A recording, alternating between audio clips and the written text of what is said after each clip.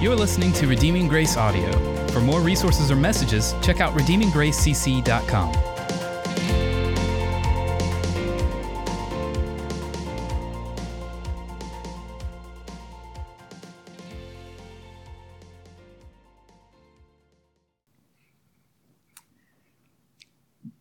The human body is an incredible testimony to God's unbelievable precision.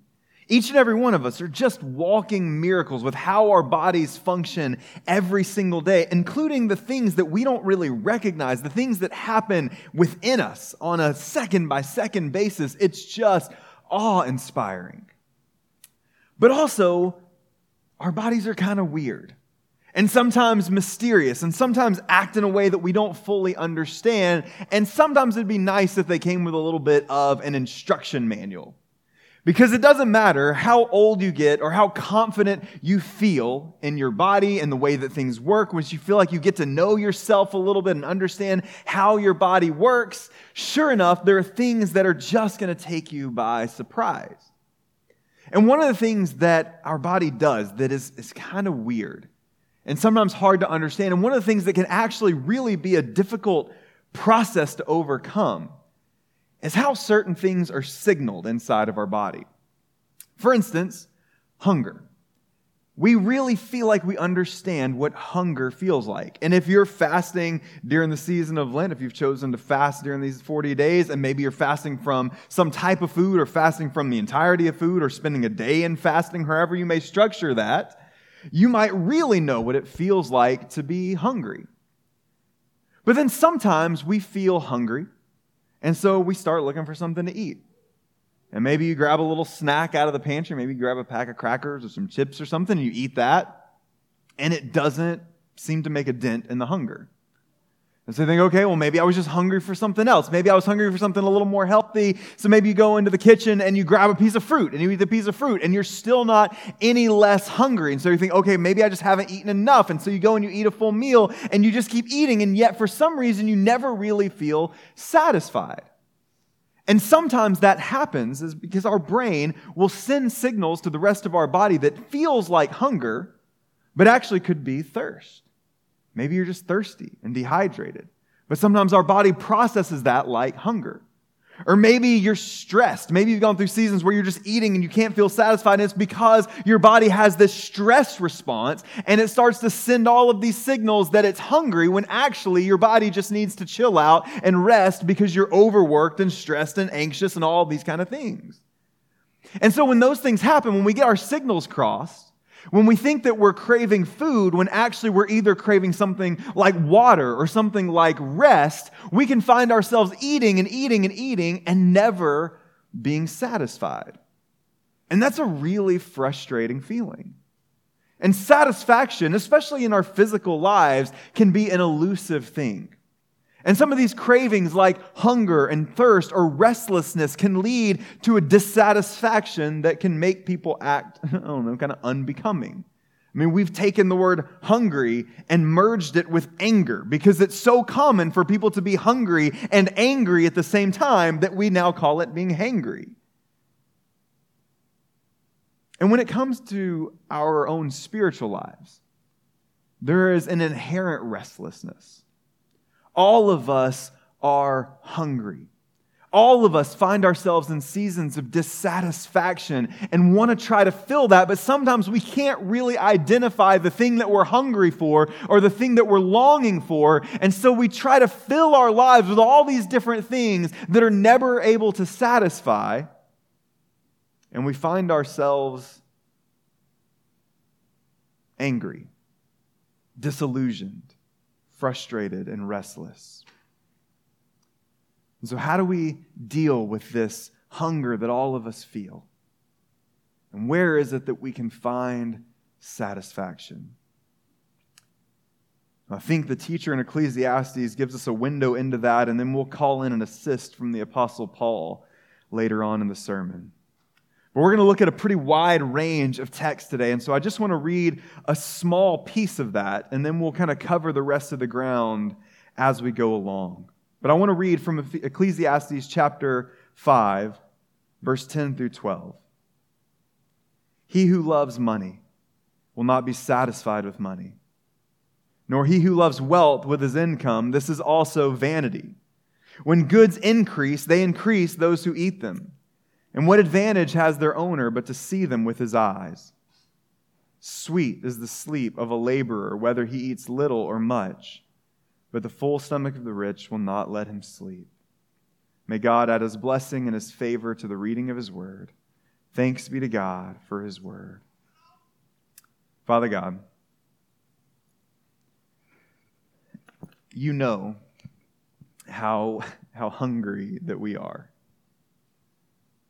And throughout the course of humanity, ever since the garden, people have been longing to meet that hunger and find that satisfaction anywhere else but you. But God, we know how this sermon ends.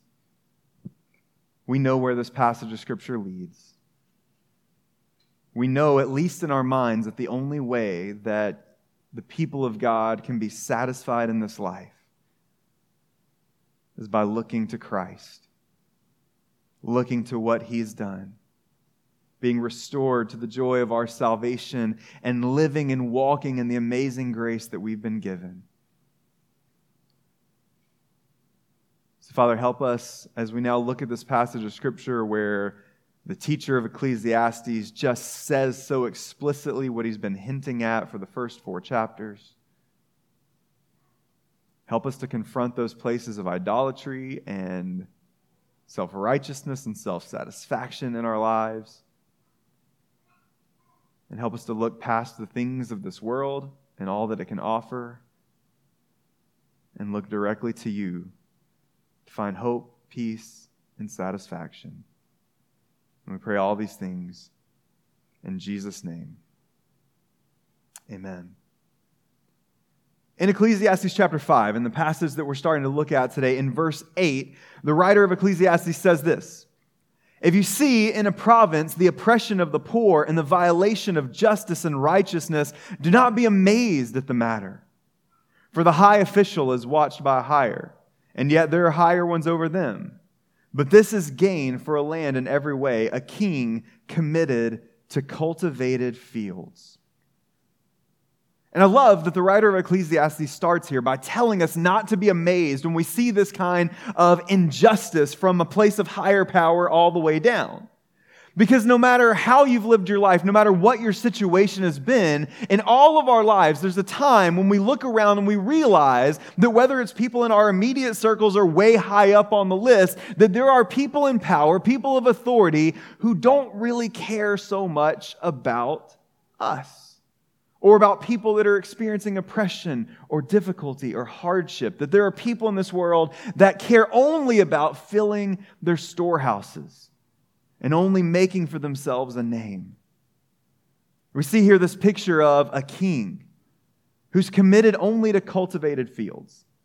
The only thing that he cares about is the expanse of his nation, the expanse of his power, the expanse of his wealth. He doesn't care about the people in his kingdom. He doesn't even really seem to care about his own happiness. And I think that's an amazing thing here in this passage, is that this king that embodies the fullness of someone just chasing after their own passions or their own desires is not even really worried about his own temporary happiness, but chasing after this kind of a goal.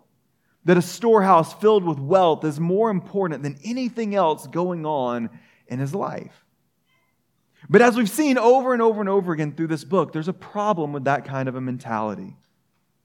And in verses 10 through 12, the passage that we sat in just a moment ago, he said, "He who loves money will not be satisfied with it, nor he who loves wealth with his income. This is also vanity." And then I love how he phrases this in verse 11.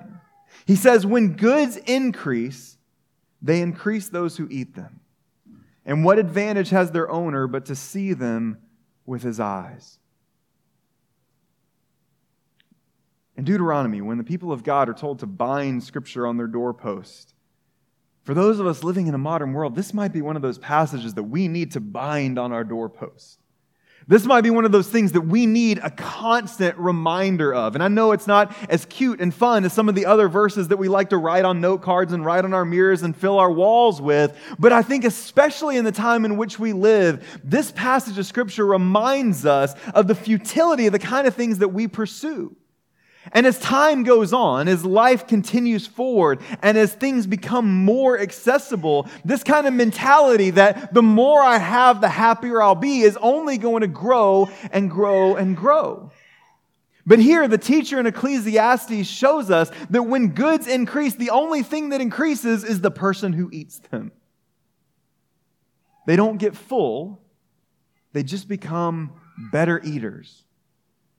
And if we just want to look at the purely biological sense of this, you probably know what we're talking about here. I certainly know this feeling, right?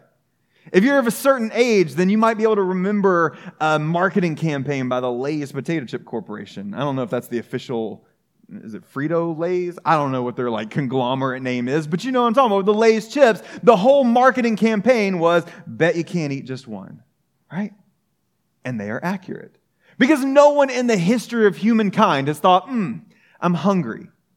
I would like a chip. And walks to the pantry, opens a bag of chip, and especially when you open them for the first time and they're just so crisp because all the preservatives haven't leaked out yet and they just smell so good, and you open up and you take one bite and you eat it and you think, wow, what a delightful chip. My craving is satisfied. I'll move on with my day. No, you think you're right. I can't eat one bag. You just eat and eat and eat and eat, and then you can keep going because these chips are designed, literally, they are designed to make you want more. Lay's could make that kind of a statement because they knew here is a salty, greasy, delicious treat that is going to make you feel thirsty when you eat it. And as we've already talked about, thirst can make you think that you're hungry, and so you're just going to keep eating and eating and eating. But what happens with something like a potato chip is it doesn't really satisfy. And we build this really incredible tolerance to just being able to consume. And there's almost no limit to that, especially when it's junk food. Especially when it's empty calories. We can just keep eating and eating and become really good at it. And there's a spiritual equivalent to this as well. Because at first we might start off thinking that I'm just missing something in my life. That I feel dissatisfied because I just don't have this one particular thing. If I just maybe got into this school, then I would find a sense of purpose. I would find a sense of walking in the right path in my life. And this piece of my life, this college education, this one particular school, this is what's going to help me on my way. If I just have this, then I'll be complete. If I just have this job, if this job is what I can have in my life, it's what I want, it's what I've been training for, if I can just get this job with this company, then I'll be complete. If I can just get this person to go on a date with me, or to say yes when I ask them to marry me, if I can just have this kind of relationship or this many kids, if I can just have this amount of money or this amount in retirement, and we just put in one little thing into that blank, right? Because I'm just missing something. There's just one thing missing from my life, and if I can just have that one chip, if I can just taste that one thing, then I'll be satisfied. But look at what the teacher says here. And what advantage has their owner but to see them with his eyes? You see, when you fill in that blank, whatever it may be in your life, the difficult thing is that's not really what you're hungry for. And so that blank is just going to open up another blank. And then maybe you fill in that blank, but it's just going to open up another one, and you don't become any more satisfied. You just become a better eater. You just become a better goal setter.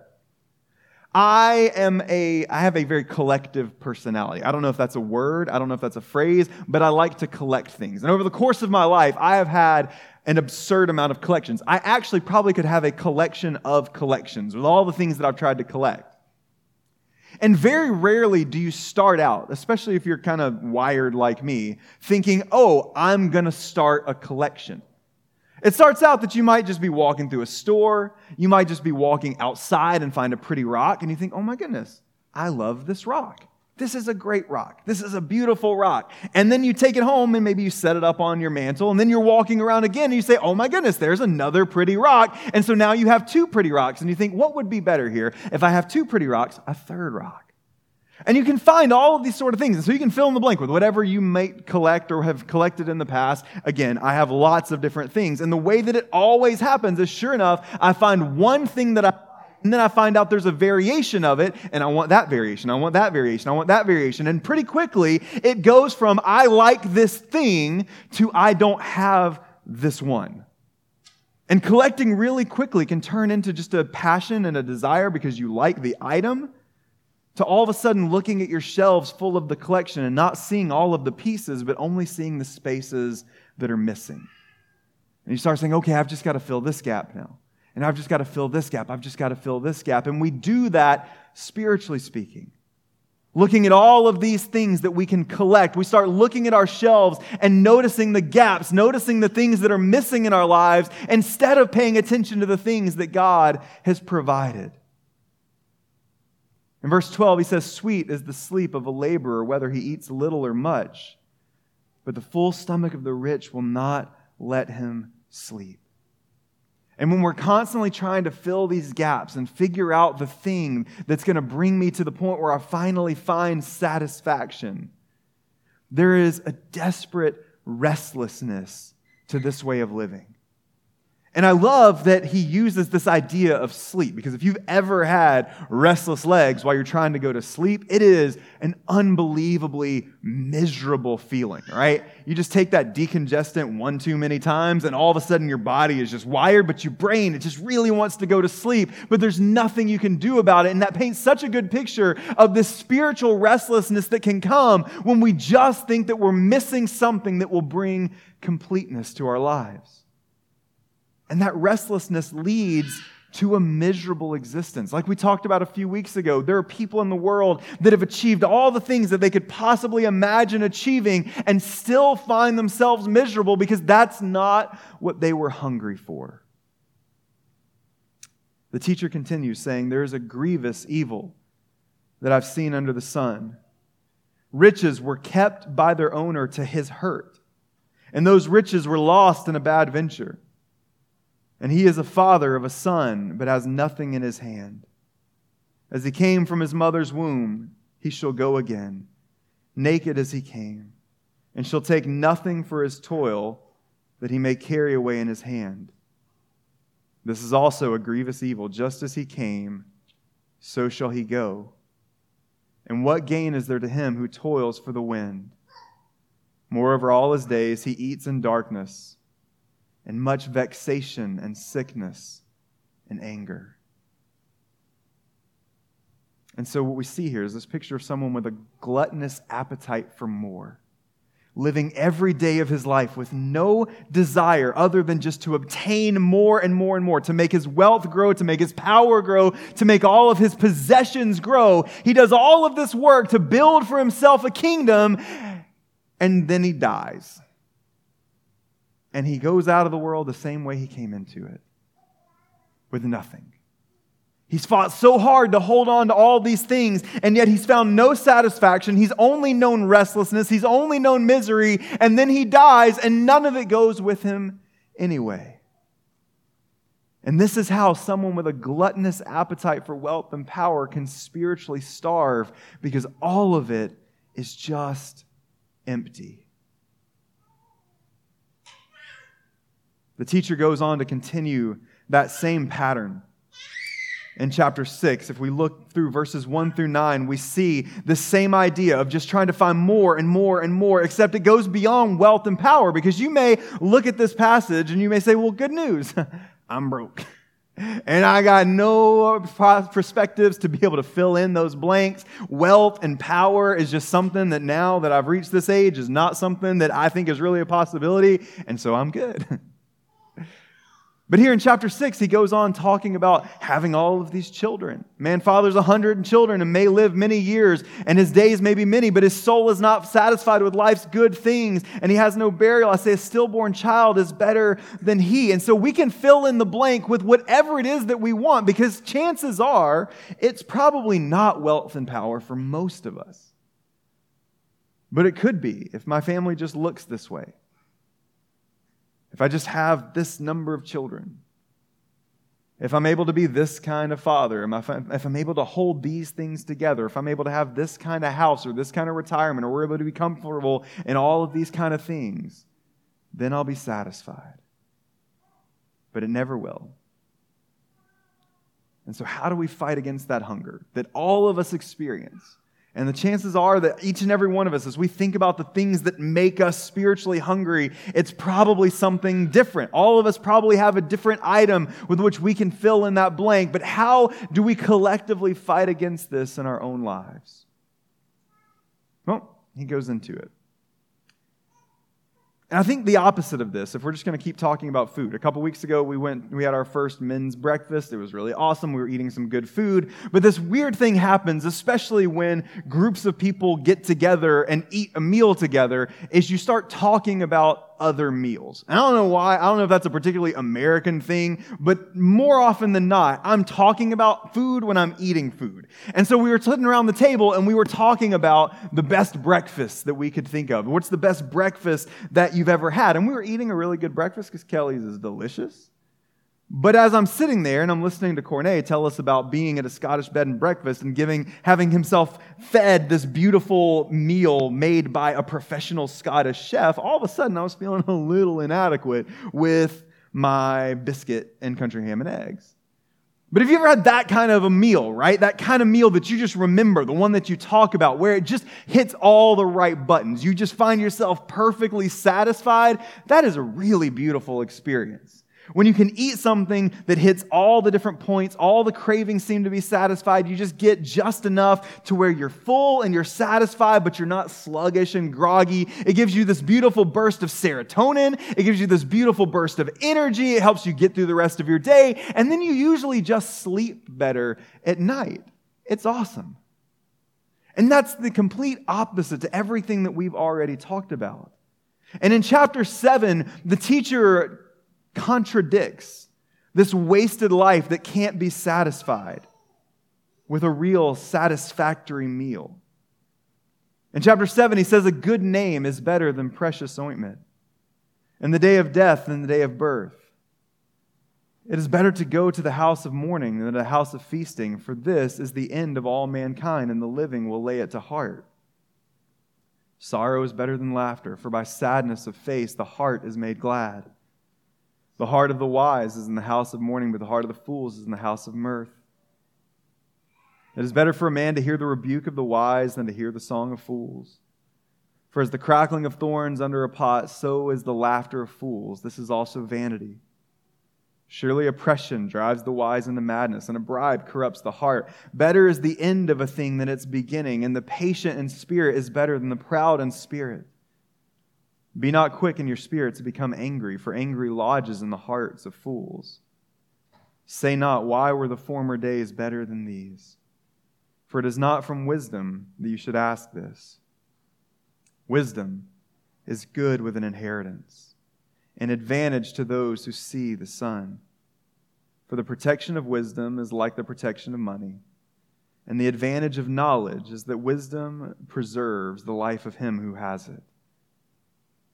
And then he dials us in a little bit here. He says, consider the work of God. Who can make straight what he has made crooked? In the day of prosperity, be joyful. And on the day of adversity, consider. God has made the one as well as the other, so that man may not find out anything that will be after him. And so for the teacher, he turns everything on its head. And so in comparison to this life that's lived just trying to grab all of these good things and stockpile them and use them as a way to build ourselves up, he says, no, it would be better just to live your life in mourning and live your life in sadness and to go through these things than to hope that you're going to find satisfaction in the stuff that you've been piling up and find only that it would let you down. But then he directs our hearts and attention to the real heart of the matter, saying, no, you need to consider the work of God. Because for the teacher, satisfaction doesn't come in seeking after the gift, but in the God who gives it. And when the toil is the gift, or the gift itself is our hope, when we try to manufacture our satisfaction, it's always going to let us down and always going to leave us longing for more. But when we recognize that God has given us each day, each moment, each thing that we have as a gift and a provision for the day, then we're able to look at that thing and say, no, this is good. This is what I need in the here and now. But our problem is we don't really know what we need. We think we do, because I'm a grown man now. And I've learned the things that I need. And I learned how I should operate and how I should live and the things that should be important to me. But the reality is, compared to God, we are still very much just children. More than that, just infants compared to God. And children don't know what they need. They think they do. They really think they do. They like to vocalize how often, how much they think they do. But what children want to do and what children think they need is they think that they need the opportunity to just eat and eat and eat until they throw up and pass out, which is not good for them. Children think that they need to take any shiny metal object that they can find and shove it into electrical outlets, which is not good for them. Children think that what they need is just to be able to run free in traffic, and that is not good for them. And so as parents, it's our job to say, no, that is not what you need.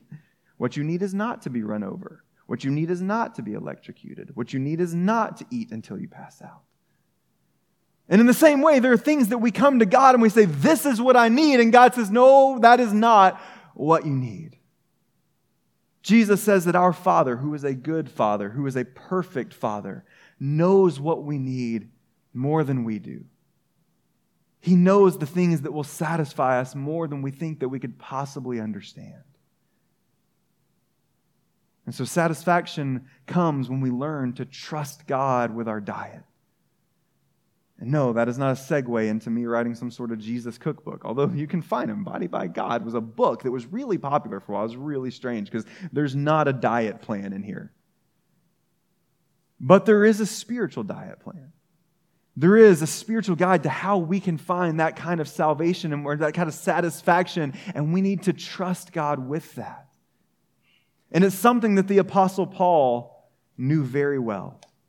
And this is a passage that I've already referenced as we've kind of gone through some of these similar ideas through the book of Ecclesiastes. But I'm going to reference it again because I think that Philippians, especially, the book of Philippians, is a Christian answer to the book of Ecclesiastes.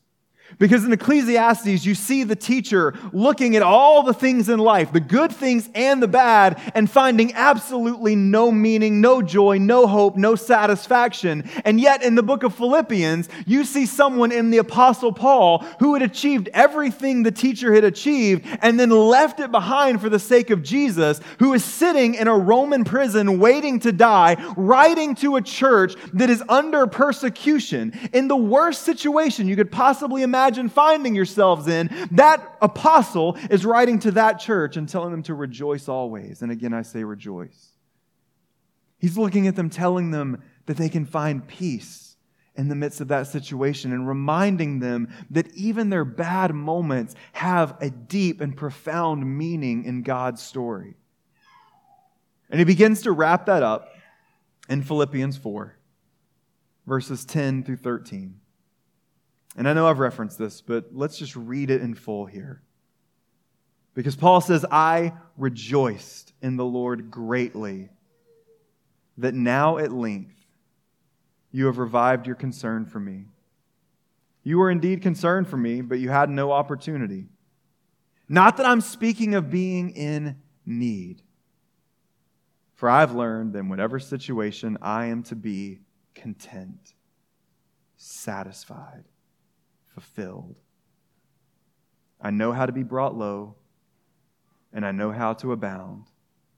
In any and every circumstance, I have learned the secret of facing plenty and hunger, abundance and need. I can do all things through Him who strengthens me.